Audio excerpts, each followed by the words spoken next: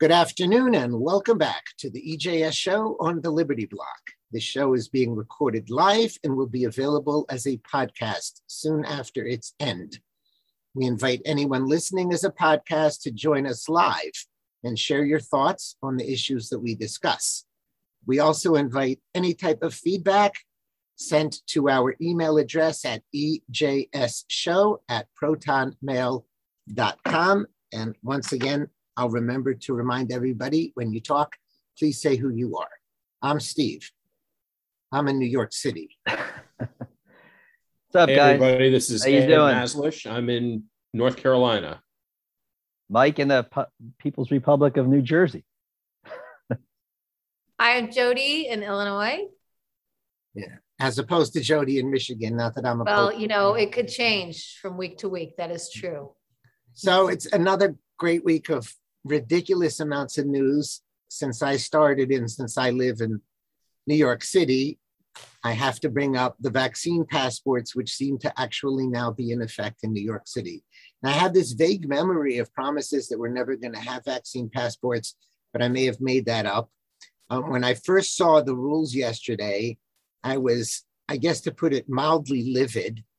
I know that one of us here did not find this as confusing as I did, but I'll tell you why it was confusing for me.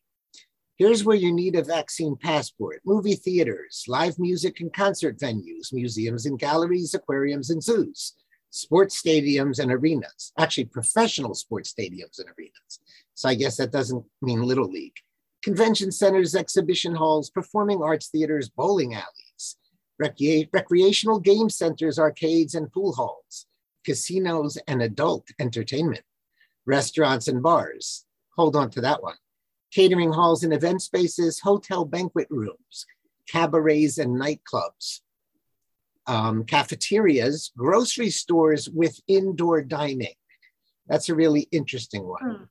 Bakeries and coffee shops, fast food, and quick service eateries with indoor dining. Gyms and fitness centers and fitness class venues, pools, dance studios, and sports classes. So keeping those in mind, you don't need a mask where dining where food is consumed elsewhere, like fast food eateries. I'm still confused on that one, if somebody can help me out. Fast food and quick service eateries with indoor dining, you need a mask. Dining where food is consumed elsewhere, like fast food eateries, you don't. Can anybody help me out? Yeah, it just means that if you go to a fast food restaurant to take out, then you don't have to put a mask on. But if you're going to sit down and eat there, you're going to have to put a mask on. It may mean that, but it's clearly not what it says.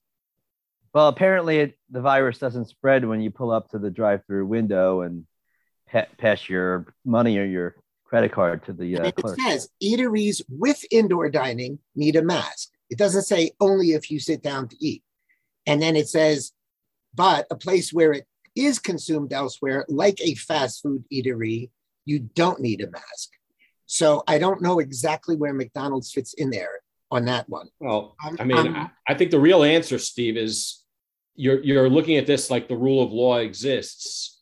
What really exists is de Blasio's edict and his will, and it's just going to be whatever arbitrary enforcement mechanism he wants to implement. Right, and you actually stole part of my thunder, which I would have forgotten, so I'm happy you mentioned it. That was my next statement of where in the living heck did he get the authority for this? He took it. Yeah. He just took it. And that's how tyrants roll. Right, $1,000 and $2,000 fines for noncompliance. I was surprised that at the gym this morning, since it went into effect yesterday, they did not ask for any vaccination papers. I think they haven't had time to learn it in German. I'm not sure. And the other interesting thing that we can talk about on a slightly more serious angle is that several of the pundits have pointed out the vaccine passport only works if you have to show photo ID. Obviously, otherwise I can use Jody's. Therefore, all of a sudden, photo ID is available and easy and demandable. My guess is that they won't do that, right? all they'll do is ask to see a picture of your vaccine card. You hold up your phone, there's a vaccine card. They say, fine, they let you in. I don't think the businesses are going to demand photo ID because the government may force them to do this, but I don't think so because the people who are unvaccinated most are Blacks and Hispanics. Blacks at half the rate of whites and Asians. And so if you start turning away all sorts of Black people from your restaurant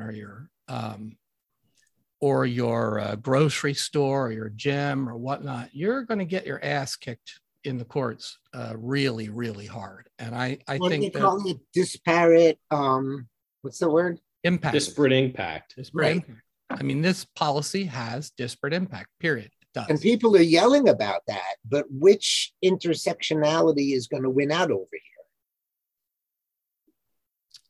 Well, the COVID totalitarians, of course, want the COVID thing, but because it undermines every other argument, like their voter, don't have to show ID for voting, but you have to show ID to get into a grocery store. I think they want to keep their voting tyranny, the vote cheating I think they're pretty unconcerned with. I think they're pretty unconcerned with consistency. Though. Yeah, that's true. That's true, because the Republicans don't call them on it because they're just as bad. I mean, by the way, according to this particular website, Post Millennial or something it's called, they're quoting de Blasio as saying you have to show ID. So I don't know if they're not, but that's what they're saying. So if we could talk a little bit about the science on this whole thing now. Great. I assume we'll be banned from whatever platforms. The data in from Israel pretty much shows that the vaccines don't work after 8 months or so, because the number of people vaccinated in Israel is about 65%, and the number of hospitalizations among the current COVID cases are about 64% vaccinated.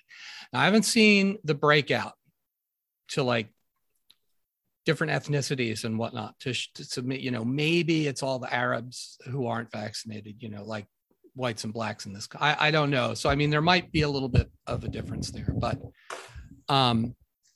it also shows that people who have had COVID before aren't getting reinfected. So those are the two things it shows, that the vaccine, I haven't seen the breakout, but from the top line numbers, it seems the vaccine dies in effectiveness in about 8 months. And that if you've had COVID, that doesn't die in effectiveness, your immunity, in 8 months. So those are the two things out there. Now they want to give us this booster shot. And the booster shot is yet again a booster shot for the original Wuhan strain. And it's, very limited effectiveness on the Delta variant. There is this, this spike protein, which is has a face that looks like a triangle. And in the middle of that triangle, there's a part called the receptor binding domain. And that's the thing that attaches to the ACE2 receptor and allows the virus to go into the cell. It opens kind of like a flower when it gets into just an arrangement. And there's been some mutations that allow it to open better. So it connects better, so it spreads better. And the problem is if you're designing your vaccine for the old Wuhan receptor binding domain, it's going to be less effective at binding up the antibodies that vaccine creates are going to be less effective at binding up Delta. Now, if they came out with a booster shot that does Delta, I mean, that's something to consider if you're old or if you're, infirm or something, but they don't, because they can't, because the regulatory, I mean, I'm sure they have it. Like they had it like in a week of Delta showing up, but they're not going to be able to give it out because of regulatory and industrial problems. And so if by next year they have one for Delta, we'll be on to Lambda or Kappa or Mu or Nu or Omicron or Pi or the Andromeda strain. And so, and the other thing is, the more you vaccinate, the more evolutionary pressure you put on the virus to mutate around it. Just like a partially effective vaccine helps the virus mutate, just like partially effective antibiotics help bacteria become antibiotic resistant. The basic thing is, I think we've lost. I think we lost. I think COVID, the war on COVID, I think was fought just as well as the war in Afghanistan. I think it was run by the same mentality. I think it lies all up and down the chain of command, just like Afghanistan. And we lost. So we're all going to get it at some point.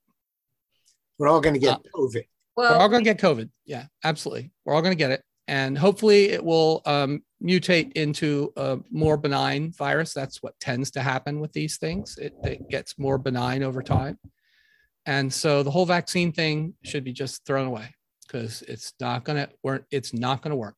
Well, I agree with everything you're saying there. Sorry, Ed. So we should work on treatments. We should work on treatments.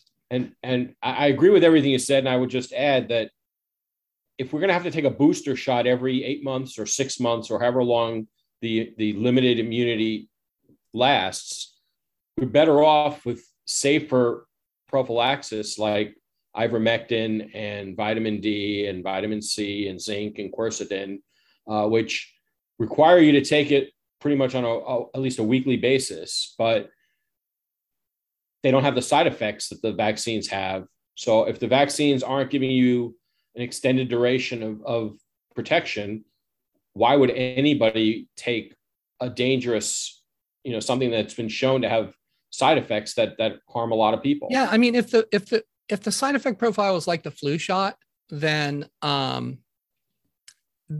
sure, give me a booster. Who cares? But this vaccine is more dangerous than every vaccine ever invented in the whole history of man put together.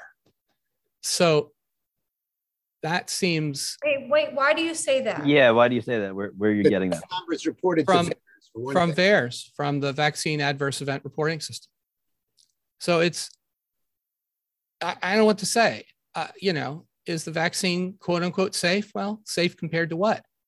It's not safe compared to other vaccines. I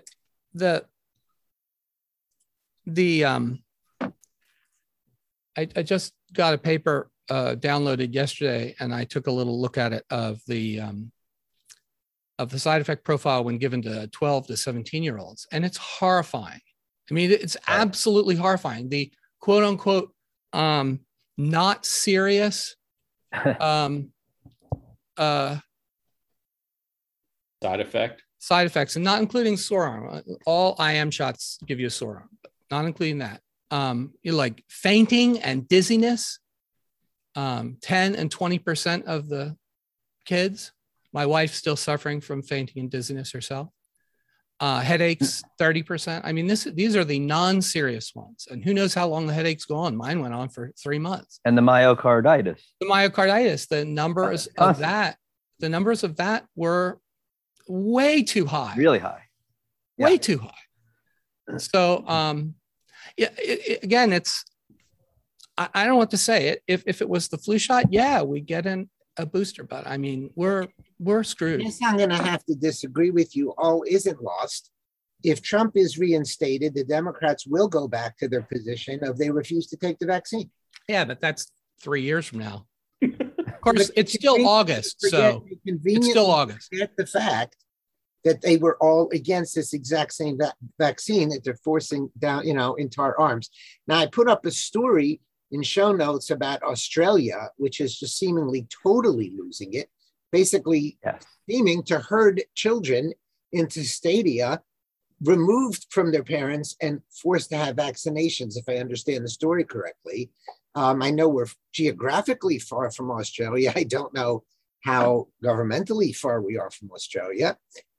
Again, most of us would swear what's happening now couldn't happen. So can we swear it won't happen what's happening in Australia? I also am wondering aloud, Israel has given the third vaccine to well over 1 million people already. That was as of 2 days ago already. We're going to get that vaccine September 20th. I'm not quite sure I understand that either. Well, I mean, I don't know what to say. It's going to work a little bit, but it's still the Wuhan strain, and Delta is different, and Delta is worse in infectivity. I don't know what to say. No, so I've heard other people mention your point that it is much more dangerous if you get COVID after the shot than not after the shot. And for some reason, like everything else out there, it's being squashed, even though that's a big deal. You are much safer to have gotten COVID and then get it again than have the shot and get it. Yeah, from what I can tell, if you get the shot, you better closet yourself for 14 days, because you do not want to get COVID in the 14 days between getting the shot and having the immunity fully built up, because that you do end up worse from the data I've seen. Now, whether I can dig it out here in real time, I don't know. But I mean, I know I've seen that, and I've seen it even beyond the 14 days because of what you said about, vaccinations making the virus worse. But I've seen it beyond 14 days as well. And again, if they didn't squash that thought, that's a really scary thought that should be taken into account. So let me ask you a question. We talked about this before too. Where's the testing for the variant on the Delta? I mean, they keep telling us it's out there. I believe it's out there. I think what happens, I think what happens is when you get a test, because I just got one the other day because I felt like I had a cold. They stick the thing up your nose, they put it in, they send it into someplace, and there are multiple some places in the country, and they run the test, and these are, they're getting thousands of tests per day that they're running. And then I think what they do is they subsample the positive ones and do a full sequencing on the genome to find out which one it is. Because again, the tests are for the Wuhan strain. Now, the weird thing is Delta only has like 8 important mutations. So 8, not 8 base pair changes, but 8 protein changes. Encoding changes. So I don't know whether they do the full sequence to find out if it's Delta. I think Delta has like 16 different changes, 8 in the important part or something like that. I read a paper on that the other day. I don't know whether they sequence the whole thing or they sequence just the spike protein or they sequence just the receptor binding domain, but in some way they take a subset and sequence that and to see which strains are out there in which sections of the country. But they don't do it for everybody because I think it's too time consuming and expensive. That's my understanding. As far as whether the shots work and debating the science like this, I think it misses the point. I think that the point here is, even if it did work, we don't have a system of government where we're ruled by experts. And the whole point of this exercise, when we ask, is it working? The point of the exercise is they want to control us and they want to force us to take it. This is long. They've said it was a public health issue, but it's long since stopped being a public health issue, right, since they've squashed concerns about the treatments. And if you're going to make it about treatments, then you've got to let people question things. You've got to let people object to things. You've got to let different scientific points of view come out. And they're not allowing any of that. So this is not about science. It hasn't been about science for a long time. And it's about forcing us to do what they tell us to do and getting obedience. And in that sense, it's working just great. Unquestionably. I mean, I shared with everybody during the week, there was information that leaked out about teachers having an app where they would be able to track which students had the virus and had the vaccine and did not have the vaccine yet, asking them questions and things of that nature, and then popping it in, and then using that to obviously strong arm, kids having get the vaccine. And I mean, it makes your head spin how far we've come from two weeks to slow the spread to now vaccine passports, teachers in schools being given an app, to try to compel our kids to have, the vaccine. I mean, Mike, how is that different than them pushing transgenderism on our kids? I mean, it's the same issue. I get it. I mean, So, I put up this story of a physician, and now these are the same physicians that their licenses are threatened if they say masks may not work and maybe you don't need a vaccine and maybe ivermectin works. A physician saying, literally in writing, he won't treat people who aren't vaccinated because it's such a horrible death. Now, as far as I know, he hasn't yet lost his license. I don't know if I've never heard of a physician saying I won't treat a patient for any type of behavior. I think they may have tried it in the 80s and that would have been squashed with HIV really, really fast, even if the doctor were actually scared to death for his own life. Yeah, of course, I read where this pregnant woman went in for heart issues and the cardiologist wouldn't treat her. That was all over Telegram. Yep. I mean, we have, obviously, the podcast servers have been good as far as not taking down people who talk about who talk about forbidden subjects. I mean, and so we can do a podcast, but you can't do it on YouTube anymore, and you can't do it on Twitter or Facebook. I tried to post an article with a link to, the obvious article went through every randomized controlled trial of cloth and surgical masks, not N95s, showing that they have no effect whatsoever. Right. And Facebook basically put a warning on it saying, this is disputed by experts. I clicked through that warning to try and find the papers that absolutely dispute it. It was garbage. And I got no engagement. I got like 3 likes. I mean, usually I get 20, 30, 100 sometimes if it's a cat picture. I mean, I got like 3. I mean, no engagement whatsoever. So, I mean, you can't even if they allow you to post it, they're not going to show it to people. So, yeah, I mean, the thing is, we just got to have everybody move to Telegram and to Signal and to, Rumble, to the extent that Rumble is still free. And Rumble, thank God, is still free. I want to bring up. Well, apparently not, according to. They're having that big fight, Bongino and that a Gab or something. Yeah. Big, interesting fight. I want to bring up a couple of other issues before we move across the globe. I got into I'll call it discussion. For those who know me, I never get angry, with several very educated individuals about the issue of vaccines and masks, etc. And I kid you not, they never heard of a PCR cycle. And they never heard the word ivermectin. Now, you're debating with people who vote, with people who are very willing to force all these rules on you. And these are like the same people, albeit educated, who debate climate change and never heard of a hockey stick. So if that's what we're dealing with in the educated populace, how can we possibly win? And by the way, they're not educated because they only read what the left and mainstream media feeds them.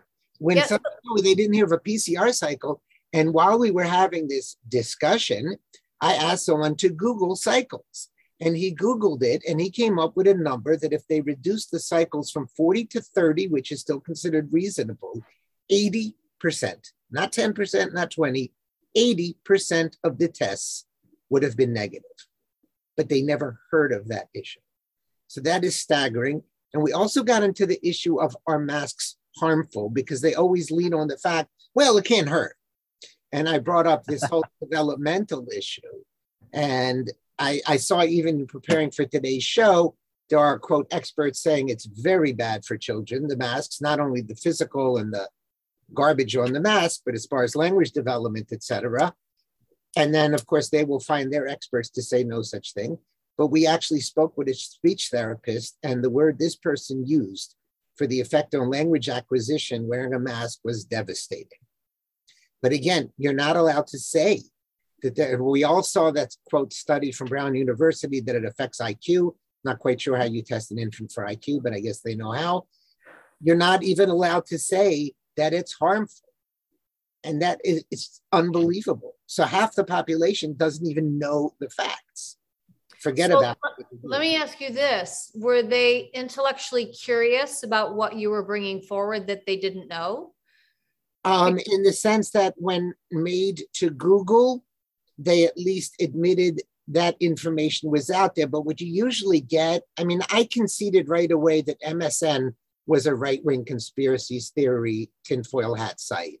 I didn't want to argue that MSN was mainstream in any way. So in that sense, yes. And then the fallback position is, so you're accusing the whole world of a conspiracy?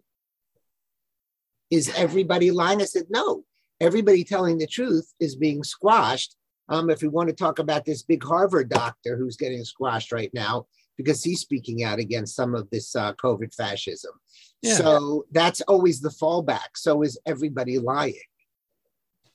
But no, it's not that they're lying. It's that they're repeating lies. There's a little bit of a difference. There are certain people that are at the top that are lying and that are spreading the lies and preventing the truth from getting out. And the rest of them are just chanting what they've heard.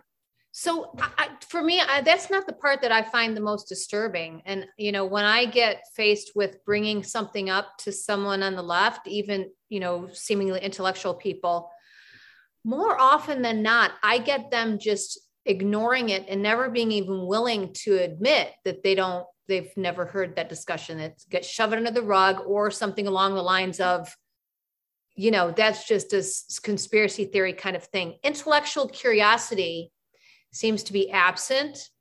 And that, to me, first of all, it's disturbing in what's supposed to be a reasoned and evolved society. But again, I've been through this. I've been through the process of that awakening to an awareness that, holy crap, there's a boatload of information that I had no idea that I wasn't being exposed to, and that they don't take that leap and say, wait, what do you mean? Tell me, explain me. I want to learn. The absence of that, I find, is what's disturbing. And it kind of prevents me from even using the word intellectual or intelligent with these people, because it's not your academic achievements, in my mind, in that moment, it's whether or not you're willing to go down the intellectual curiosity path and say, explain to me, I want to understand.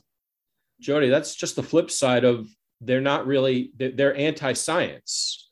The scientific method doesn't allow for consensus. It doesn't allow for science being settled.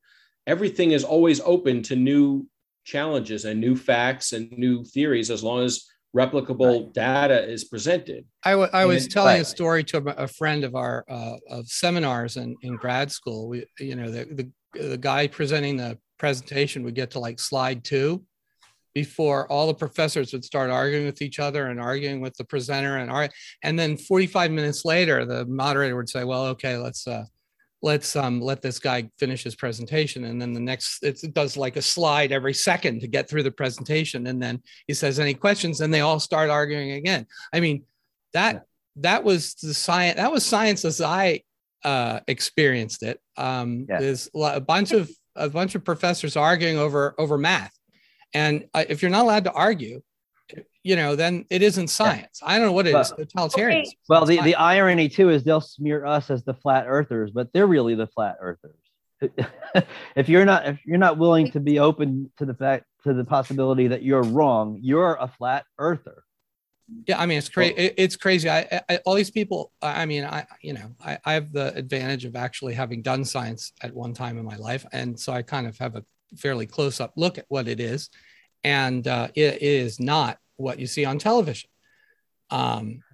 So not just in fiction on television, but what you see. A guy in a lab coat comes out and talks to you. Nobody wears lab coats out of the lab. Come on, it's all propaganda, right? I mean.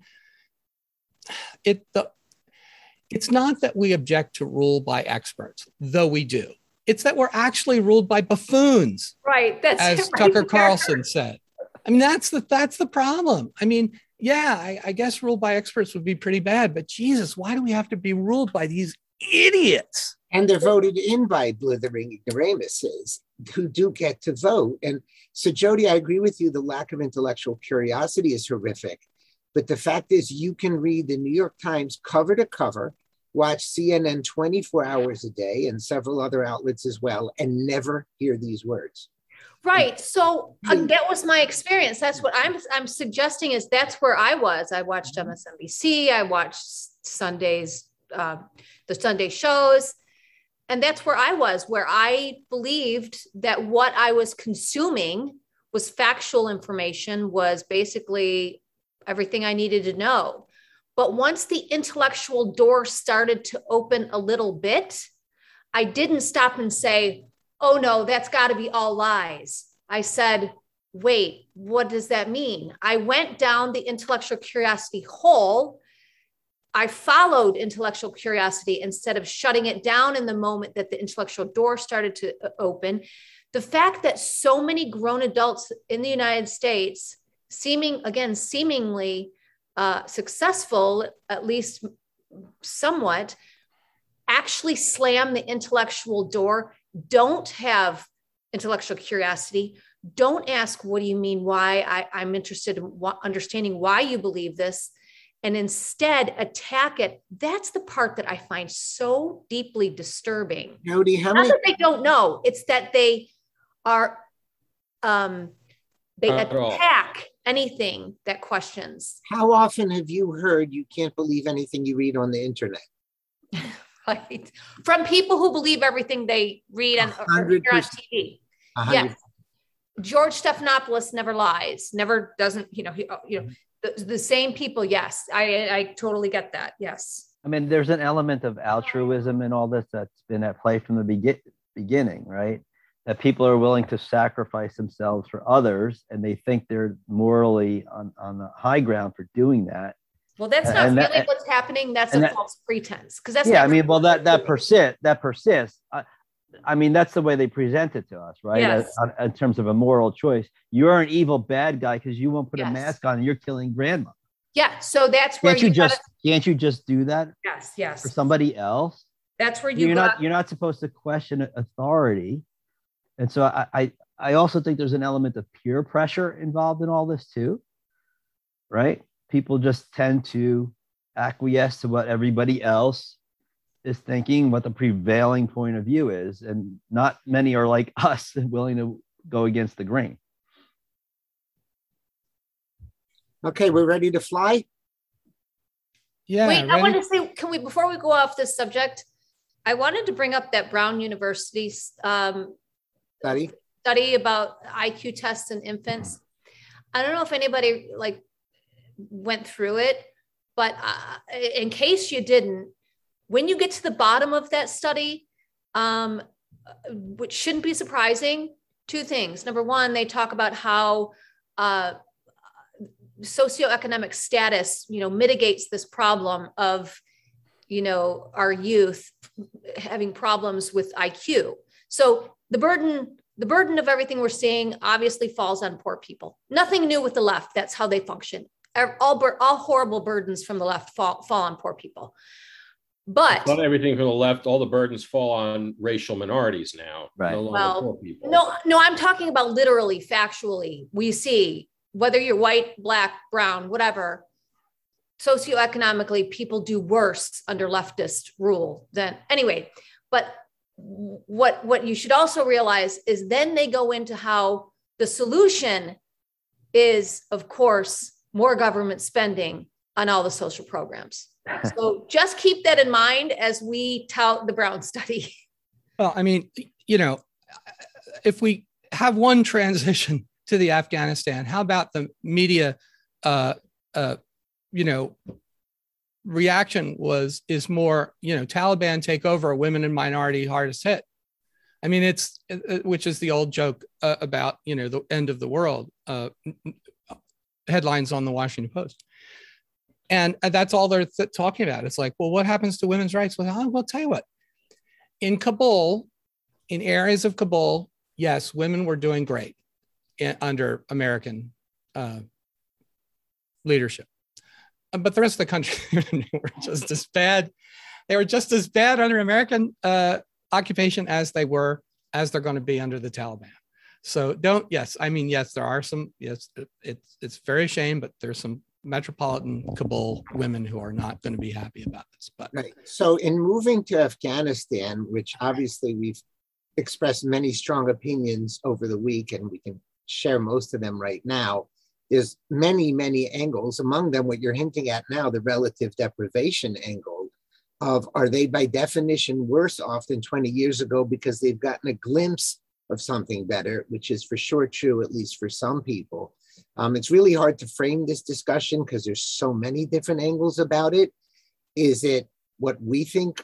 Is it our impression of what happened? Is it the fact that Hamas is congratulating Taliban and they're using this as great, we beat the Americans? Is it the fact that the Taiwanese are or aren't more nervous? So in other words, is it the reality or is it the impression that people are getting from this that counts? Another angle is the press seems to be splitting up. Some of them are continuing to defend Biden, but many of them are continuing to attack. And is that just their way of running for cover for themselves? So there's whole bunches of takeaways, whether we agree we should have been there, how we should have gotten out. I would guess most people in this group lean towards we shouldn't have been there and for sure should have gotten out way before this. And very few people think that this was the way to do it. I mean, the picture of the guy who half of him was left in the wheels of the plane was probably as bad as the ones of them falling out of the plane. What do they say? What's worse than biting into an apple and seeing a worm? Being the worm. No, seeing half the worm. Half a worm. So with that, I will turn. I mean, that the guy hanging out of the plane or falling out of the plane, that's just evolution in action. I'm sorry. Have you seen the pictures of the evacuation of Dunkirk? All the men lined up in lines on the beach.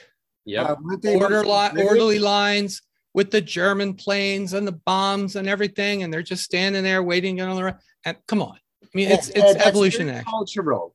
The Brits would rather die than not line up in a queue, or queue up, as they say. And the Middle Easterners would rather die than queue up no matter what. So part of that, all joking aside, I've had Israelis who come to America and can't understand people waiting for a bus in line. So I do agree with you, but part of that is cultural. Yes, grabbing onto the wheels of a plane, I agree with you. It does say something about evolution. I think there's a lot of angles to this story, but the one that interests me the most is that there are parts of the press that are starting to attack Biden. Yeah. And I think it's a precursor to him ultimately being pushed out of office. It reminds me of how the press started. The press didn't all turn on Cuomo in one day. It started, and then it was a rising drumbeat. And I don't think that we're at the rising drumbeat yet, but I think that this is the beginning of the end for Joe Biden as president. I don't know if it's going to be after the midterms, which is what I originally had thought. It could be sooner, but I think that when they hide their bad guys all the time.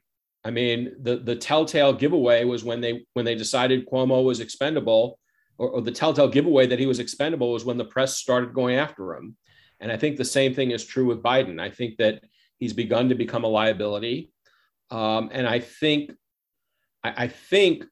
that the timing of Cuomo's resignation might actually be tied to this. We really didn't think about it, but maybe the whole, not the Biden team, but the whole leftist team saw that this was coming in Afghanistan. And maybe the reason Cuomo's knees needed to be cut off was because they knew that Biden was about to be cut off too. And they didn't want Cuomo to be there as a distraction for Kamala or whoever. But I think that's the most interesting angle of the story to me. I think it's the beginning of the end for Joe Biden. Whether it's the 25th Amendment or a voluntary resignation, I don't know, but I think that's what's going to be coming. Or maybe he's just going to die. I mean, hell, we know that the Clinton team is good at suiciding people. Who knows what's going to happen with him? You know, I think it was either you, Ed, or the other Ed, who made the point months ago that they cannot let Biden resign because they lose the vote in the Senate. And I saw that I think it was a left wing. I did say that. Yeah. Yeah. And the left wing was openly worrying about that same thing as well. So that really is, again, like I say, anybody who's smart took it from this show and generally one of the Eds. but I think they're also worried about that, and they don't really have a solution. Well, I'm a dissenter on that. But the solution, the issue though, is we're already coming up on the end of August of 2021. He's only going to have that majority. It's only going to be a 50-50 Senate for another 12, 15, 16 months or so. I don't think that he's going to be pushed out tomorrow or next week, but I think that they're going to ram through a whole bunch of things pretty quickly. And, that they've already, gotten 19 Republicans to sign on to that infrastructure bill. They're going to get their other $3.5 trillion bill passed through. And if they lose their 50-50, if they can't break the 50-50 tie for 6 months, maybe that's what they'll do. Or maybe they're just, maybe it's just going to be that they're laying the groundwork, and this is part of how he's going to get kicked out after they lose the midterm elections. I don't think those 19 senators would allow us to go without a vice president. So not all of them anyway. So, and what do they care if there's a tie, if they can get 19 Republicans to go along with their, but the murder turtle, ridiculous infrastructure bill. The murder turtle could keep it from coming up for a vote. That's the thing. Mitch McConnell knows how to do that. That's what he did with, the Republicans definitely would have confirmed Merrick Garland on the Supreme Court, because they have no spine and no principles, and not that the people who ended up getting the job are any better. But the murder turtle knows how to play the Senate rules, and he will not let it come up if he thinks that it'll be an advantage to him. So I think you're right. I think there's a fairly large contingent of Republicans who would say, we can't go without a vice president. My God, if something happens to President Kamala, then Nancy Pelosi will be president. We don't want that. So screw him. I'm not sure Biden has that much left in him. I mean, when you look at that supposedly Photoshopped picture of him all alone in that room, he really has very little energy left at all. Well, even the speech he gave, which we watched on Afghanistan, he's obviously reading a teleprompter. That's every president does that. But there wasn't a whole lot of life behind his eyes when he was reading that. I can't see him lasting another year physically. I mean, they pump him up, but I don't know. It's really. I'm shocked. I'm shocked he musters up the energy to even read the teleprompter. Mm-hmm. He doesn't do it very well. Let's talk about Afghanistan a little bit more, because I think there's some good things. And I think obviously there are lots of bad things. The good things are that, our foreign policy establishment has finally, in perfect clarity, been shown to be the buffoons that they are, and the idiots and the incompetents that they actually are. And I think that's all to the good. Anything that can ruin the reputation of the bipartisan foreign policy consensus is good for America. Except it won't be lasting. They'll change the media. They'll change people's minds in 6 months, and everyone will have forgotten. And everyone will be back to calling them the experts. People will have this in mind when we lose the war with China. They will remember this. I hope so. And you're right. One thing they can survive. 2 things in a row, I don't think they can. Now, I know a lot of good people are going to die in this war with China, and I feel bad for that. But you really think we're going to fight for Taiwan, Ed? I'm not so sure we're going to fight. Yes, I think we are, unless the Taiwanese tell us not to. It's going to be over before we even have a chance to fight. No, that's not true. That's not true. The Chinese this is not Normandy. The Chinese have no capability of putting an amphibious assault against a defended target, because they don't have air supremacy and they don't have naval supremacy. That said, if I were the Chinese, I would do an air assault, obviously, because I think that would be much more effective. Take over an airfield and then pump lots and lots of troops into the airhead, and then expand from there. But let's assume, that the Taiwanese will fight. That will be, it will be contested. I think the problem is that we won't be able to get enough people there with enough weapons in time, because we're not pre-positioning enough effective weaponry in Taiwan because we don't want to offend the Chinese. So I think we'll lose, but I think we'll fight. So let's assume the Taiwanese will fight. Isn't that kind of where we were with Afghanistan? And I don't know what the facts and truth are, because it depends on, who you get your information from, whether or not the Afghan military was ready and able to fight. If you listen to Joe Biden's speech, basically he said, we thought they were ready, and, that's what they'd been saying for a long time. And, oh, wait, then he says, no, they weren't willing to stand up and fight. So I think there's truth, and I think it's all very nuanced. I think there were some aspects of the Afghan army that were willing to fight, and when we took away the ability for them to use air power, then that's just then you're just one group of infantry versus another group of infantry, and that's World War I. They weren't going to fight without our help. Yeah. And the other thing is, there probably what I've read was there are probably a lot of phantom troops on the payroll. So like I am battalion commander, Mohammed, and I have 150 people in my battalion. Of course, there's nobody in the battalion except him and his buddy and his nephew. But the paycheck keeps coming in from the Afghan government, from the United States, the Afghan government from him. And he says, oh yes, battalion, very good, very, very good. So there are a lot of phantom troops there, especially in the outlying provinces. But I think the groups around Kabul probably were pretty good. Not that they're good. You know what I mean? The jumping jack video, and they can't read, they can't write, they can't count, they don't know their colors. It's like, go to the red house. It's like, what's red? So I think there were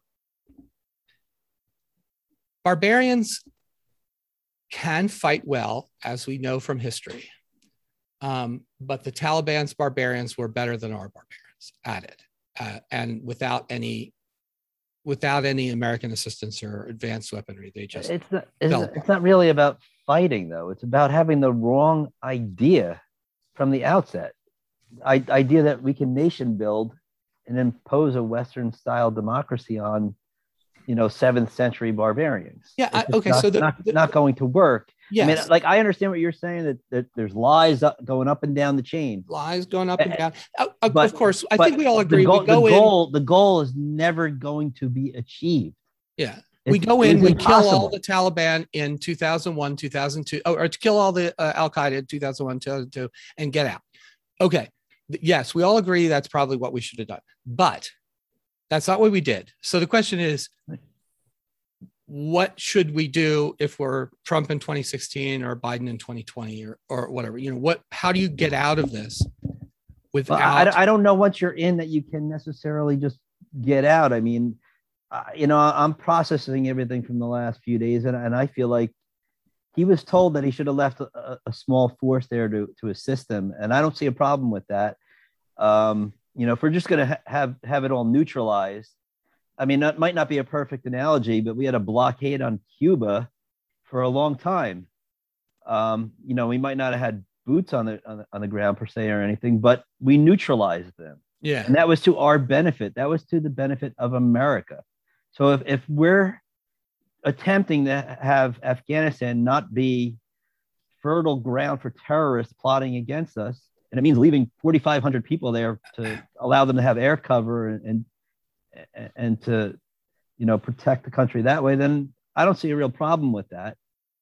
Well, the issue there was we had a ceasefire with the Taliban while we negotiated our leaving, right? So that's why it's been so quiet since 2018, is because we had this ceasefire and they were negotiating and we were negotiating and we were coming to an agreement. If we had said, okay, we're not going to leave, we're going to leave, 2,000, 3,000, 4,000 people in country to help the government, then the Taliban would have started up a full-scale war again, which would then have to fight. So I think, yes, it's been very quiet in Afghanistan, but that's because we were negotiating. I hate that I'm going to say this because it's like Syria, right? Assad's the worst guy in the world, except for all the other people who want to rule Syria. So we should have just left them alone. I think we probably ought to have negotiated a way to turn over power gradually to the Taliban, since it became obvious 10 years ago that they were going to win. And if that's the truth, instead of lying up and down the chain of command, if we realize, look, as soon as we leave, the Taliban are going to take over, that should have been the basis for our negotiation. Okay, as soon as we leave, you're going to take over. But here are the conditions, condition A, condition B, condition C. Remember, when you're in the hills, it's hard for us to find you. And so you go into the hills where the drones don't get you. When you're in the presidential palace, right, we know where you are. So here are the conditions, A, B, C, D. And then gradually turn it over to the Taliban.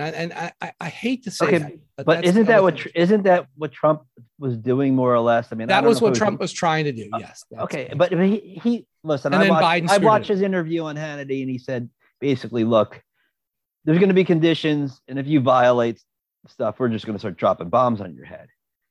Okay, and he says he wouldn't have allowed what happened to happen, that they reneged on the deal, etc.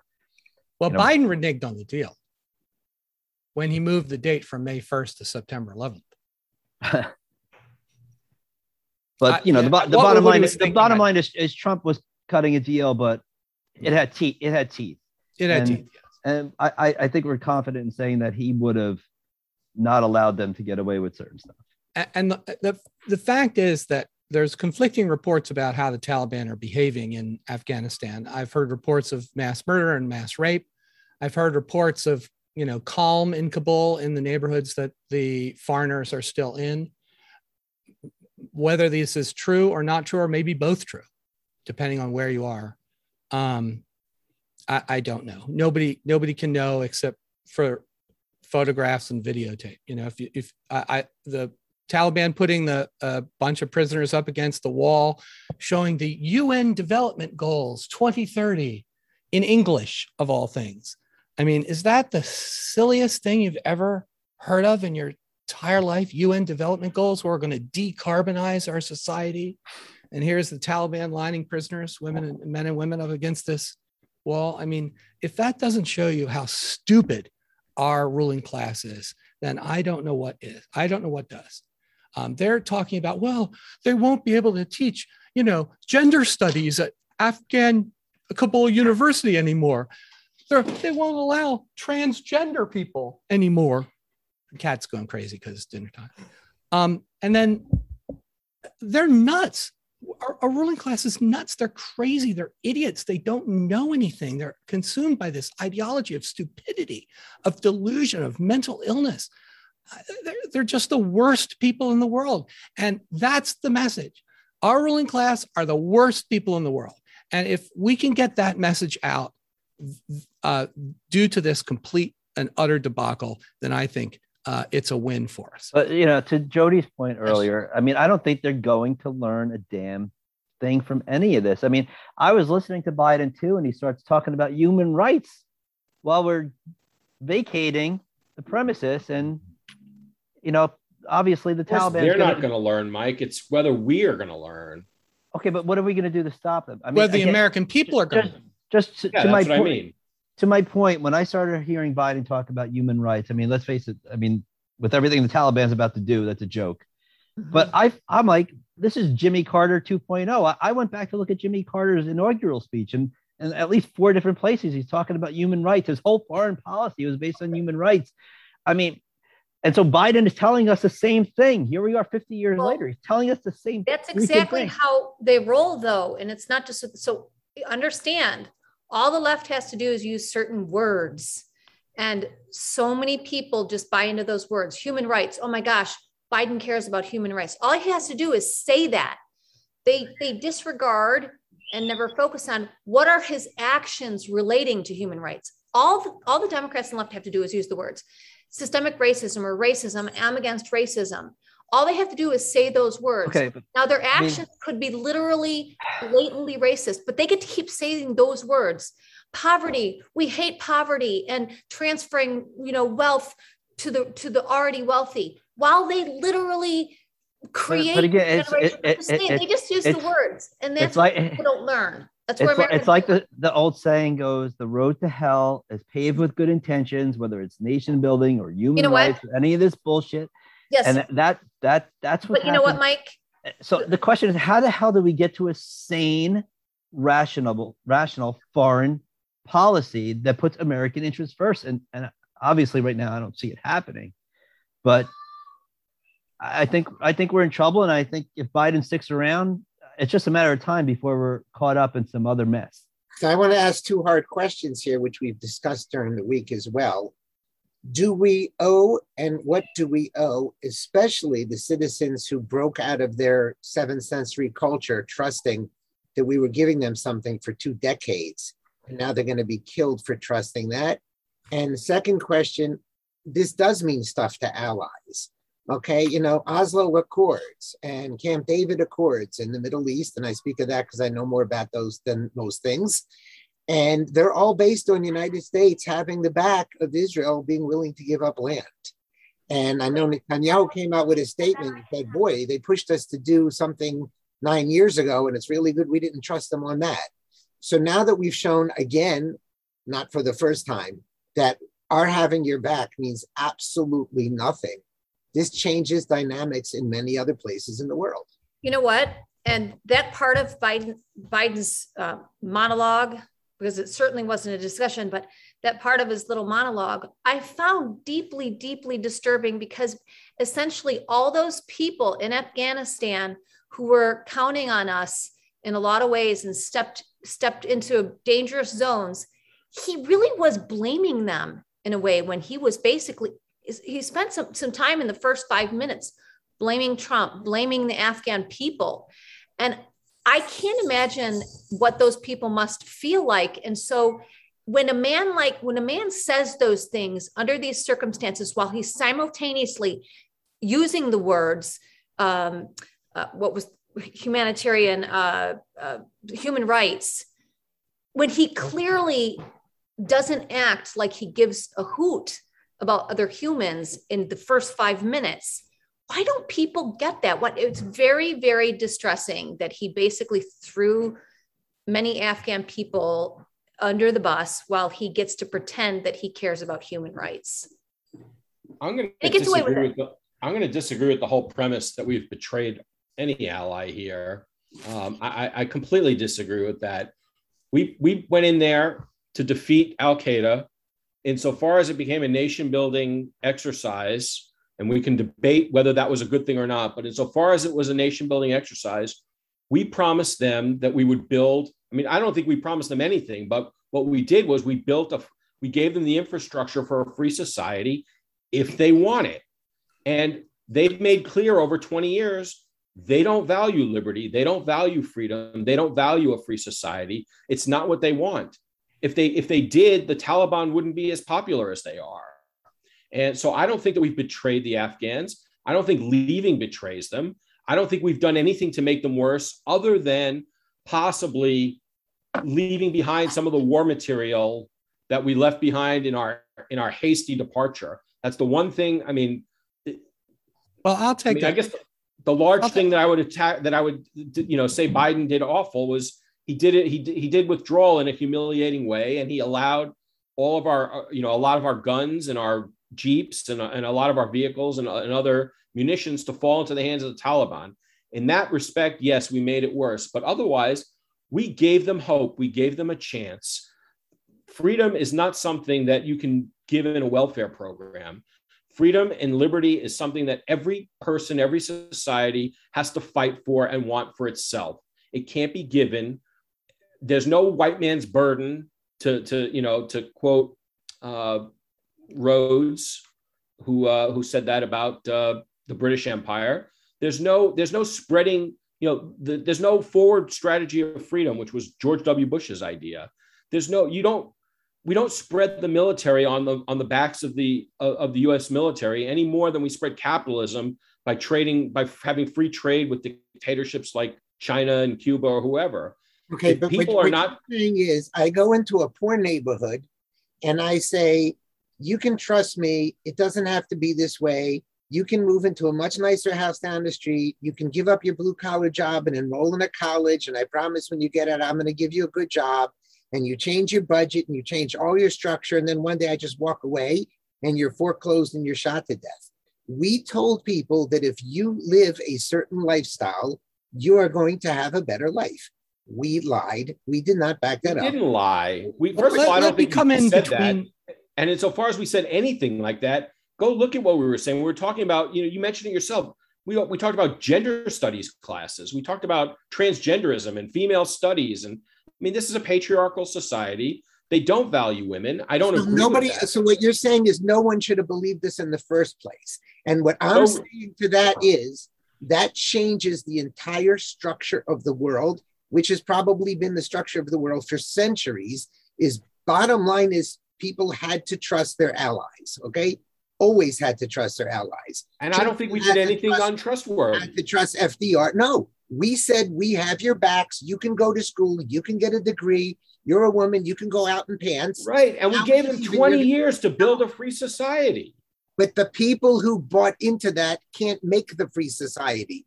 We didn't say— that's not our responsibility. Of course it is. We didn't say to a woman, you can wear pants and get a job teaching in a university if you're willing to convince the other 20 million people here to fight for their lives. We said, we're going to build you a society where you can do this. What should that woman have done? But look, you use the example of the inner city here, of the poor neighborhood. We don't make them succeed by giving them welfare. We don't give them, No, that's not what I said. I said, we tell them, give up your job. But that's exactly, that's exactly what you said. You said, we build them schools, we build them this, we build them that. I said, trust us. We're going to lend you money. We're going to get you into a PhD program at the end of which you're going to be making $200,000 a year as a professor of economics in Harvard, blah, blah, blah.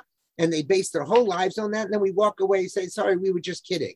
Yes, the American colonists created a free society by fighting for their liberties.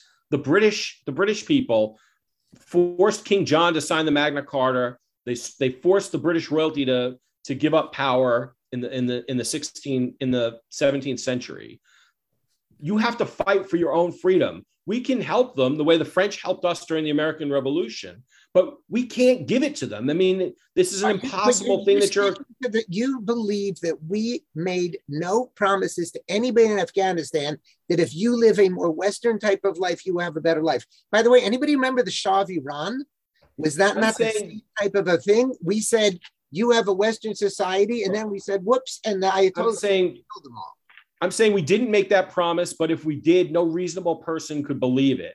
As far as the Shah is concerned, if that is true, then don't you dare ask Israel to ever give back an inch. Don't you dare ask Taiwan. I've never asked Israel to give back an inch. I don't think they should. And don't you dare ask any country in the world to not ally with Russia and China. And we're in really big trouble because— No, I disagree with that premise. You're embedding the premise that we betrayed the Afghans. And I don't think that we betrayed the Afghans. We didn't betray anybody. They didn't want to build a free society. That's the bottom line. The people in charge did not want a free society, but there were a couple 100,000 people who did and trusted us that if they followed this, what's the evidence for that? Well, let's go interview the women on the street. Okay. For 20 years, we've been telling them you can live a different type of life. And now all of a sudden they're going to live that life and the Taliban are going to stone them to death. You're saying we didn't tell them that? I'm saying the whole reason why withdrawal was inevitable and necessary, the whole reason why Ed Powell said a few minutes ago that the Taliban victory was obvious in 2010 is precisely because these people don't want a free society. They don't want liberty. And it was obvious to anyone who was looking that was the case. So we didn't betray anyone. We're just recognizing reality for what it is. Now, we didn't have to go and cut tail and leave the Taliban, weapons. I don't know if we left tanks, but we left Humvees, we left Jeeps, we left helicopters, we left guns. Those things are going to be turned on the people there, and they're going to, frankly, be turned on Americans and Europeans around the globe. That was a stupid thing. That was a mistake. I don't approve of that. But my point is, we didn't betray the Afghan people. If there's any betrayal at all, it's the Afghan people didn't hold up their end of the bargain. They didn't build a free society. They didn't embrace the ideas of liberty. They didn't say, what do we need to do to understand what the Bill of Rights is and what free speech really means and what freedom of religion really means. They have no idea what those things are. You're arguing my point. They did not invite us. We went in there and imposed on them against their will the promise of a different future if they follow something they never wanted. And now you're saying now we've left and they've got exactly the same thing they had before. No, they do not. Because those women will not be stoned to death had they lived the same way the last 20 years as they did the first 20 years. They were being stoned to death before we got there. No. The ones who were wearing burqas and hijabs and behaving themselves would not have been stoned to death. We taught them to live a different lifestyle, and now they will be stoned to death, okay? They had a chance for 10. Listen, look at what happened in Persia. It's the exact same thing that happened in Persia. For 10, 20 years, we backed the Shah. We gave them a lifestyle. When the Ayatollah came in, he goes, because you're living that lifestyle that the West promised you, we're going to kill all of you people. And that's what happened. I mean, that's an oversimplification. The Shah was a very corrupt dictator. Not an oversimplification. We went in and imposed our lifestyle on them. We walked away and they suffered the consequences. How do we impose our lifestyle on them? That's not an accurate assessment. We didn't do it in Iran and we didn't do it in Afghanistan. Sorry. Women did not change their lifestyles because America took over their government for 20 years. We didn't impose that on them. If they looked at it and said, that's a good thing, then they chose to do that. We gave them some liberty and we gave them a taste of what liberty is. And it was up to them to understand, okay, if this is the kind of life we want, there are certain things we have to do. Just like in America today, we want liberty in America, but we're not willing to fight for it and do the things that are necessary to sustain liberty. And that's why we're losing it here. That's funny. Nobody on this show is willing to fight for liberty, but you're saying the Afghanis should have. I don't see one person on this show who has picked up a gun and gone to Washington, and the ones who did on January 6th are sitting in jail. So then you're saying they should have fought for liberty? They didn't have. We're not at the point of a civil war yet, Steve. Maybe we will be, and maybe that'll be the time. Yeah, but the Afghans were actually being given the weapons and the arms to actually protect themselves. They put on, the woman put on a pair of pants. Our government's trying to take it away from us. She should have been willing to pick up a gun and fight her government to guarantee it. And no, I'm saying that the men in that society should have been. The men never wanted it. The men never wanted it. Okay. So then at most, I don't know. How could we betray them? But at most, it just justifies possibly allowing some of the women to be refugees to come here, which is a whole separate issue we haven't talked about yet. All the refugees that Mitt Romney and George W. Bush are talking about are young males that are trying to leave their women and children. Any person, this is 2 decades. Somebody was born at 2. They are now 20-something years old. They've lived their whole life based on a promise that they can live a life like Jody lives in America. We left. We gave them hope. Not the men never. It sounds like you're saying that we owed them to be their policemen forever. That they had no obligation to take over their own security. When we said to the mother, don't let your child live in this horrific, barbaric life that you've been living all these years. Send them to school. They can have a better life. That is what mothers did with their children. Yes, we promised them that they're not going to get killed for doing that. 100%. Because we promised that we wouldn't kill them for doing that. We can't control what other people are going to do. No, that's not our responsibility. It's the Taliban responsibility. Convince them that we will be giving you a democracy. We will be giving you a way. That's my point. We can't give anyone a democracy. But we promised. That's not possible. We promised it, and now we are people. Where do we? I don't see where we promised it. Where do we promise that? We did our best to help them, but just because we offer to help someone doesn't mean that we promised them an end result. We told them they're safe, changing their lives from a 7th century life to a 21st century life. You're saying we never did that. We never. How long did they have to learn the rules of a free society? Were we supposed to stay there for 1,000 years? How long are we supposed to live to learn the rules? I think 20 years is long enough for them to figure out what a free society requires and to start doing it. Who's them? We don't know. We're crushed by vaccine passports. We don't fight back. They're supposed to fight back? You mean the 20 women who went to school and didn't stay on their farm tending to their donkey, they're supposed to fight back? We don't fight back. Why would they? Why would they? You're telling me we didn't make a promise to them when we built them schools and said, go to schools that you're going to have a better life. That's not a promise. They did have a better life. In Afghanistan, our government was actually trying to help them. Here in America, our government's our enemy. Wait a minute. Can I just say, maybe what you're pointing out, Steve, is exactly the reason why we have inner cities with generations of people stuck in poverty. Yep. Because when you promise people that you're going to lift them out of something, they sit around and they wait for you to lift them out instead of taking the initiative to say, oh, wait, you're giving me the opportunity and the education for me to lift myself up. We did not do in Afghanistan what we did in the inner city, okay? I got news for you. Let's go back in American history. No, what we did in Afghanistan was worse, Steve. 100 times worse. Well, no, I mean, I'm not talking about the promises. I'm talking about, again, in certain areas of Kabul, yes, it looked like a modern society, but we appointed the most grotesque, awful, homicidal, rapacious warlords to be governors of some of these provinces. And they're what we've done here. Sorry. They're just as bad as the Taliban, if not worse. In fact, in a lot of ways, the Taliban are better because they at least impose some sort of order on these provinces. We were responsible for just awful atrocities committed by people who we appointed in some of these things. And yes, in Kabul. So I'm going to agree with both. How do we not owe them something? I'm going to agree with both of you. I don't think I'm going to agree with Ed. We don't owe the quote unquote Afghan people anything. I'm going to agree with Steve. I think there are some individuals that we owe something to, not 100,000 or 200,000 or whatever. There's probably less than 1,000, maybe 2,000, 3,000 people that we made specific promises to. And for them, bring them in. I hate to say that because I don't think we should import any refugees. But what about all those translators that we begged to help us? Let them rot?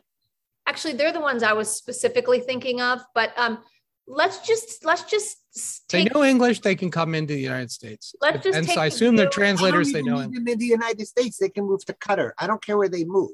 Yeah. But if you ask somebody to help you in any war and you betray them and let them die, no one's helping you in the next war. And does anybody believe there won't be a next war? Look, the United States is a terrible ally, except to certain peers.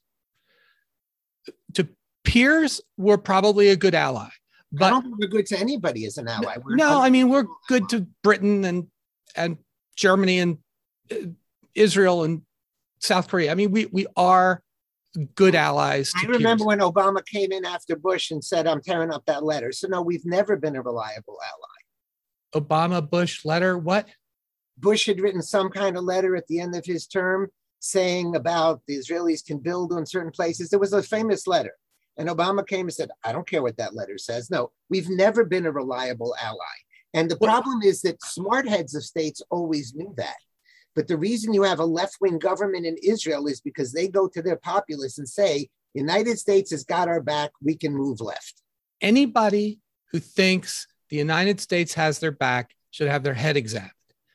That's not to say that we wouldn't have some people's backs, but the whole European project was based around, we don't need to defend ourselves, America will defend us. Well, I'll tell you what, it's been 80 years since the war, and that is over. The United States may or may not fight with alongside Europeans or Israelis or Koreans or Taiwanese. They may or may not do that. I think they probably would, but they aren't going to do 90% of the fighting, 95% of the fighting like everybody has been counting on. So the Americans in the revolution did 95% of the fighting, and the French helped us with 5%. This is what I think everybody in the world should understand, that that's the new plan. They can't count on the United States to do 95% of the fighting. They can't count on us to do 50% of the fighting. They can't count on us to do 85%. I'm talking about the fighting. I'm talking about having your back. When Netanyahu came here a couple of years ago and spoke to the UN, everybody made this big thing that he knifed Obama in the back, et cetera, et cetera. Iran is very close to a nuclear weapon, as I understand it. And the entire push in Israel to allow this to happen is coming from the fact that we can rely on America to protect us. Well, I'll tell you what, you can't rely on America to protect Israel from Iran. That's for sure, because that would be a disaster. Right. That would be a disaster. Israel doesn't have the military capability to strike Iran, and America is very fast losing the military capability to fight Iran. So that ain't going to happen. Well, actually, I'm not a defense expert, but I'm pretty sure they had planes in Azerbaijan ready to do something to Iran when Obama leaked. Oh, you mean Israel did? Yes. And by the way, okay. Israel has set Iran back through assassinations, through computer tricks. They have methods. If the United States wouldn't forget back then, they actually knife them in the back. I agree with you. No one should ever trust America. But the reality is that allies of America risk their lives because they believe American promises. All I can say is I don't know why they do. Do they have absolutely no view of history? I'll tell you exactly why they do. For the exact reason I just told you, that two people with advanced degrees never heard of ivermectin. Yeah. They never heard of the United States ever betraying another country. Steve, you mentioned the women who send their girls to school in Afghanistan. And you say that they relied on us. How long were they entitled to rely on us without themselves building a free society? How long? The same amount of time our children should rely on us to build a free society. No, that's 20 years. No. How long? It's been 20 years. It's been 20 years. Should we stay there 1,000 years? What if they never build a free society? We can never impose on their government, which we can't. Then we need to get them out. Okay? We promised them you could have this lifestyle. They banked on it. We need to get them out. Okay? Nobody fights for liberty. Okay, so then you're talking about some very tiny, small minority of the population. It may be 500. No, let me finish what I'm saying. That's a far cry from saying we betrayed the Afghan people. Maybe, like Ed Powell said, we betrayed this tiny minority of 1,000 or 2,000 people. Because you're hearing the Afghan people as the collective, and I'm saying the Afghan people as some of the Afghan people. So to clarify, we're not disagreeing on that. Most of the Afghan people were very happy living in the 7th century, did absolutely nothing to change that. And I really don't care about them, to be honest. I'm not talking about them, but I'm talking about people who risked their lives to change a lifestyle based on a promise we owe something to. And when we knife those people in the back, just like I believe. No. That's inflammatory language. We didn't knife them. The Taliban are the ones knifing them. No, wait. So that's where because what I was mentioning was Joe Biden's speech. Now, look, whether or not they or we could say we owed them, whether we owed them or not, to me is irrelevant to the fact that the president of the United States was standing up there in a time that was, and there has to be some semblance of responsibility for the United States a little bit for what a lot of those people are going through right now, whether we owed them or not. I find it. Tell me why. Why is it our responsibility? Why do we invaded their country? Because we went in there 20 years ago. So maybe at the very least, in your presidential speech and in that moment, in a time of horrifying distress and violence in that area, you don't say, by the way, it's your fault. I'm just saying he could have left that out. Whether we owe them or not, it felt really disturbing to me that here's the president of the United States at a time where these people are facing such horrifying things, many people, and he's basically saying, and by the way, you're a lot to blame. I'm just saying, I think that could have been left out. What was disturbing to me about that was he also said the buck stops with me, and then he blamed everybody else. He blamed Trump. Yes. He blamed the Afghans. He blamed everybody but himself, even though he said the buck stops with me. So he's a goddamn liar. He spent a whole lot of time blaming everyone. It was disturbing. That said, I do think that my whole point here has been that it is the fault of the Afghans. It's up to them to build a free society. We can show them, we can tell them, we can help them. To the extent that we made a promise, we afforded them an opportunity. That was the promise. Right. We didn't say that we were going to stay there forever. At some point, I mean, we had drawn down troops over the years. There weren't as many there as people think. Okay, so we were gradually at some point going to leave, and that they were going to have to be autonomous. But Ed is right. To the I point can appreciate they that. They were never going to become autonomous. They were never going to fight for it. And we I don't even know. appreciate that. I mean, I can't get into the head. I can't get stand up and blame those people. It's distressing. I can't get into the heads of the Afghans who were there, who were side by side with us in the military. I mean, you know, again, it's a culture that's foreign to ours. I don't know how much they fear the Taliban, that they were ever going to ever fight against them.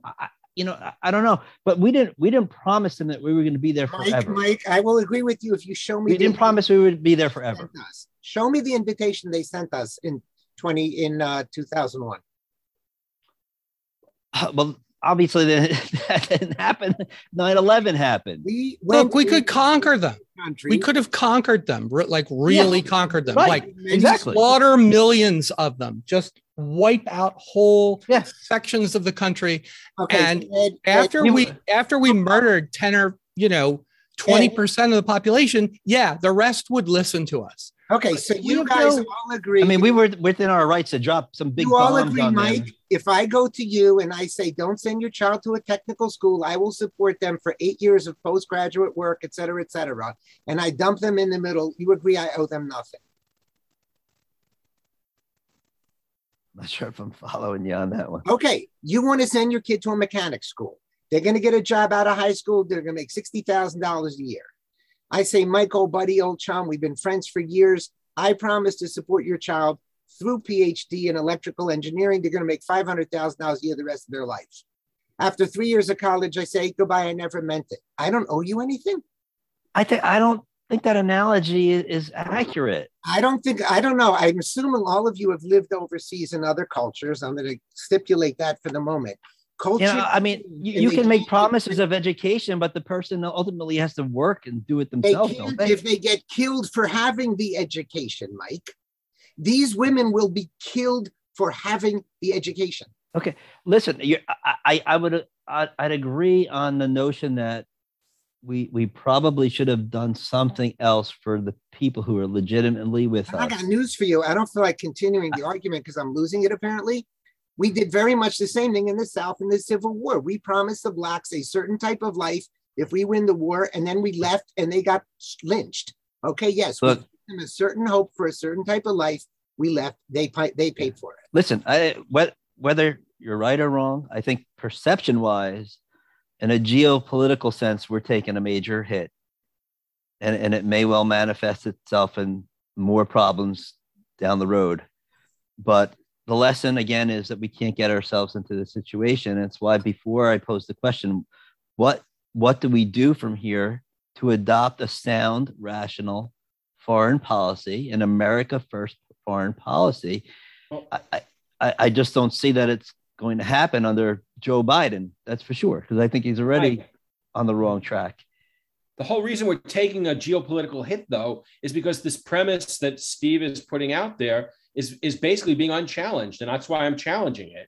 We didn't betray anybody. We gave them an opportunity. They could have had a great society. Whether you want to call it a betrayal or not, it's being portrayed by our enemies as we lost. Right. And where is anybody on our side? We were defeated. No, that's not true. Because it isn't true. I guess, again, like Steve said, show us the invitation. We did go in there. We went in there, okay? Let's just suggest. Rightfully so, we went in. Where is there? We went into a 7th century. How many of the people in Afghanistan caused 9/11? We didn't go into Saudi Arabia where they did cause 9/11. We went into Afghanistan. Where was Bin Laden? They harbored Al Qaeda. How many people in Afghanistan harbored Al Qaeda? 100, 200, 1,000? I don't know how many. And I know that Al Qaeda and Bin Laden escaped across the border to Pakistan. Right. And we did not invade Pakistan, and we did not invade Saudi Arabia. On the contrary, we harbored them all. Correct. And that just shows that Bush did an awful job. I'm not defending George W. We broke their sovereignty, went into their country, destroyed their people. Their sovereignty. They were a bunch of savages. 7th century dictatorship. What kind of sovereignty did they have? The same Who exact had any sovereignty freedom in that country? I got news for you, Ed. A lot of cultures look on us as savages. Good. And they have a right to invade us because we're savages? Do they have a right to invade us because we're going against? If we don't respect people's rights, then they want to protect people's rights, than they do, which is what we so did. Here we go. I agree with you 100%. And God, the God of all the three major religions, said, I created male and female. We are abusing children by cutting off their genitals from 4 years old and up. We need to be invaded and put in our place to save these poor children that we're abusing with our ridiculous psychiatric world. We are not the best culture in the world. Many cultures look down on us as wacko. Okay, so then you're saying if their culture is barbaric, we can invade them? That's ridiculous.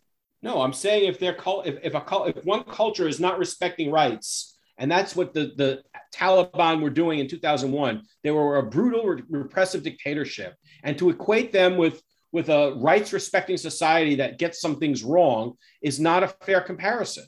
Is America perfect? No. But we're not a 7th century dictatorship. You're right. We did not burn were. down the South and kill 700,000 people in the Civil War. You're right. We're not that barbaric. You're right. We're not that barbaric. No. We did not kill 700,000 people in the Civil War. We didn't burn the South down. You're right. I don't think that you're using sarcasm, but I'm not using sarcasm. Analogizing America as barbaric as they are. I'm saying that analogizing the liberation of the South from slavery, the eradication of slavery, is in no way comparable to the Taliban instituting dictatorship in Afghanistan. Were we barbaric for firebombing Tokyo? No. I mean, honestly, though, to Steve's point, yes, we were. We obviously have a serious cultural problem in our society. We talk about it all the time. And I shared a video too this week of the Taliban. Somebody was asking them about whether they were going to protect free speech or something like that. And they immediately pointed to Facebook. Why don't you go talk to Mark Zuckerberg about protecting free speech? This is part of the problem that we have right now too. It's like our culture, the West is in decay. It's rotting at its core. And we're in no position to win a battle of cultures, even with 7th century barbarians in Afghanistan. And they know it. They're not stupid. I mean, they have access to technology today. They know everything that's going on in our society. They know everything. Yeah, we have no moral force in the world anymore. And that goes back to our discussion on the COVID-talitarianism. We have no moral force in the world. Who are we to say the United States government and our idiot ruling class that's the way countries should be run? I mean, we go into Afghanistan. The United States is supposed to be a federal republic. Do we make Afghanistan a federal republic? No, of course. We make it a central dictatorship. That's our plan. We go into Germany. The same thing. We tried to make Germany after the war a socialist, kind of one-party, uniparty kind of state. And if it wasn't for people like Adenauer telling us to go screw ourselves, Germany would be just as bad today as the Taliban is. We're heading in the Taliban's direction. I mean, all of this anti-white rhetoric, locking people up without trial for trespassing, for God's sake. The United States government's completely off the rails. People are now thinking we should abolish the FBI. I saw a second article, but from a relatively mainstream source, because the FBI is corrupt. It's a Stasi-like dictatorship. They invite people to, kidnap Governor Whitmer. I mean, she doesn't deserve to be kidnapped. She just deserves to be voted out of office. But the FBI goes and tries to create a scandal where everybody try and get people to kidnap Governor Whitmer and then arrest everybody except, the half the people who involved in the plot who are FBI plants. It's ridiculous. I mean, the United States has no moral authority anymore. And the United States, so we should stop telling people what to do. We're telling people to put on masks. The Taliban are telling people to put on hijabs. We're telling people that they should mutilate their children if their children said, "No, I'm the girl." The Taliban are mutilating their girls. We tell people, you've got to teach all this bullshit, critical race theory propaganda. They teach the Quran. They insist you teach the Quran. I mean, we have no moral authority anymore. Our government is almost, it's not as bad as the Taliban, but it's almost getting that way. And in some places in the United States, I'll tell you what, in some places, the government is worse than the Taliban. In some of these inner cities where people just could shoot each other and there's no law enforcement anymore. And even when the cops do arrest someone, some liberal DA lets them go. And if the liberal DA doesn't let them go, some liberal judge lets them go and they're back on the street and they shoot more people and it doesn't really matter. Yes, it's just as bad as the Taliban. So, No, get out, because we have no moral authority, and we're soon to not have any military capability to tell other people what to do. So get out. Sorry about it. We're gone. I don't understand. We could have done it way better. I think if we had done it gradually, it would have been better. Now, gradually doesn't mean like we gradually withdraw our troops. No, it's like we gradually withdraw control. Like give the Taliban the Helmand province for 6 months. Let them run it. Let everybody see. Let the people who want freedom go to the rest of migrate to the rest of Afghanistan. Then we give them another province, and we give them another province, and we give them another province. By the time we're over, the country will have, all the people who want to fight will have left, and all the people who don't want to fight will have stayed. All the people who don't want Sharia would have left, and all the people who do want a Sharia would have stayed. And then we could potentially have partitioned the country into a more free zone and a more but the whole thing was just ridiculous. No, we have no moral authority whatsoever. Our government is corrupt. It's evil. It's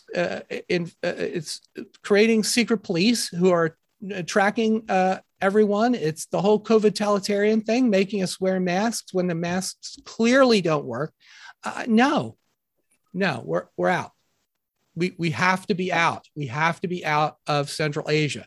Who in the right mind thought we could be in Central Asia to begin with? It's ridiculous. I mean, didn't they watch The Princess Bride? Well, I agree with everything you said, Ed, including especially that we need to be out of there. But the one thing I disagree with is I don't think we don't have any moral authority, and I don't think that we are the moral equivalent of the Taliban.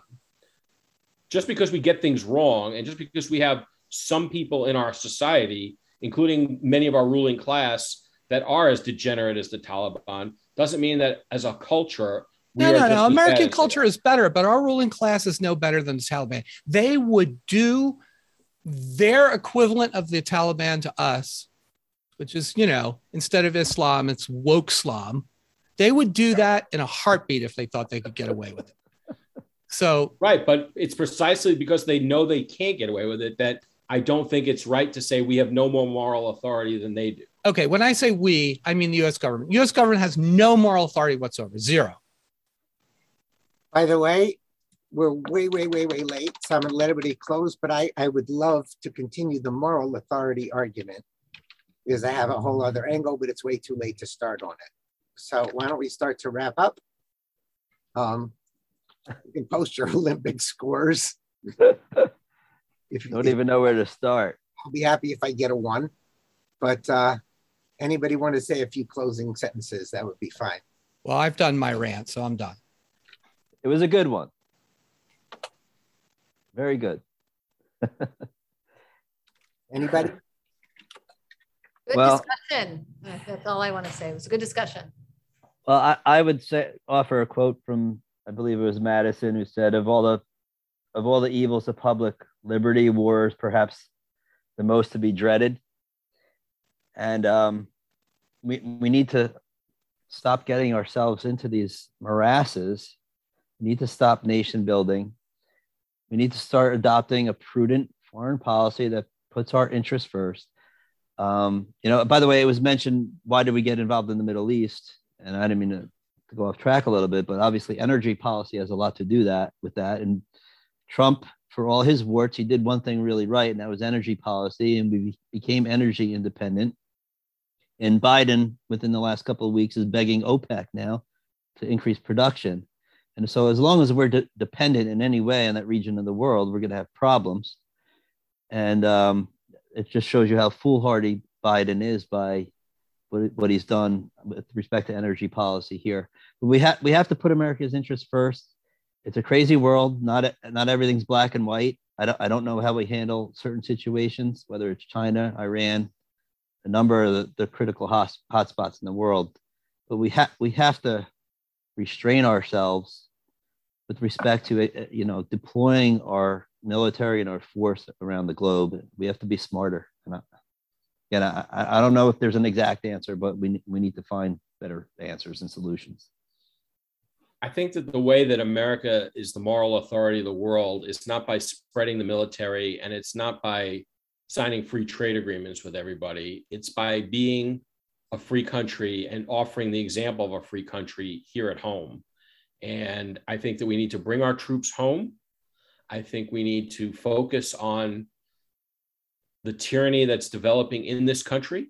We've mentioned COVID fascism. We had a section of today's show on it. We've been talking about it pretty much every week. Ed Powell, you made a good comment earlier about, rule by experts is bad. We opposed it, but it's even worse that we're being ruled by buffoons. That's true. But I think that even if they were experts and even if they were right and smart, the point is we have self-government. Even if we disagree with the experts, we still get to decide. The experts have to persuade us, not persuade some government bureaucrat or some government elected official who then imposes their expert beliefs on us. And that's what self-government is. And that's the thing that we need to show other people. That's what we need to export. If we're going to export liberty across the globe, that's how we're going to do it. Not by sending the US military abroad, not by having free trade with China and allowing, Mark Zuckerberg to figure out how to perfect censorship, behind the Chinese wall of censorship there. We are going to, if we want moral authority, if we want to spread liberty, if we want a better world, the way to do it is by living a better world here and by having a free society at home that doesn't embrace the rule of experts. The rule of experts is the left's euphemism for getting a dictatorship into existence. They've been trying to get scientific socialism for over 100 years. Anyone who's read Ludwig von Mises knows that he devoted entire sections of his books to scientific socialism. And they've tried to cloak their theories in science for well over 100 years. And we can't, that's the point we need to resist. We need to say that our system is built on self-government. We consult experts, we listen to experts, but they don't get to rule us. And it's up to us to make decisions for ourselves, our children, and our health. And that's my last thought. Okay. With that, I thank everybody for being a part of this lively discussion. Oh, and I love you, Steve, even if we argue. Are you kidding? I learn a lot on this show because I sometimes actually come away convinced of things I wasn't convinced of before, which is a really cool thing since until then I knew everything. Anyway, wish everybody a wonderful day. We'll be back next week at 4:00 as always. We'll be up as a podcast very shortly. Thank you very much. Thanks, Bye, everybody. All right, guys.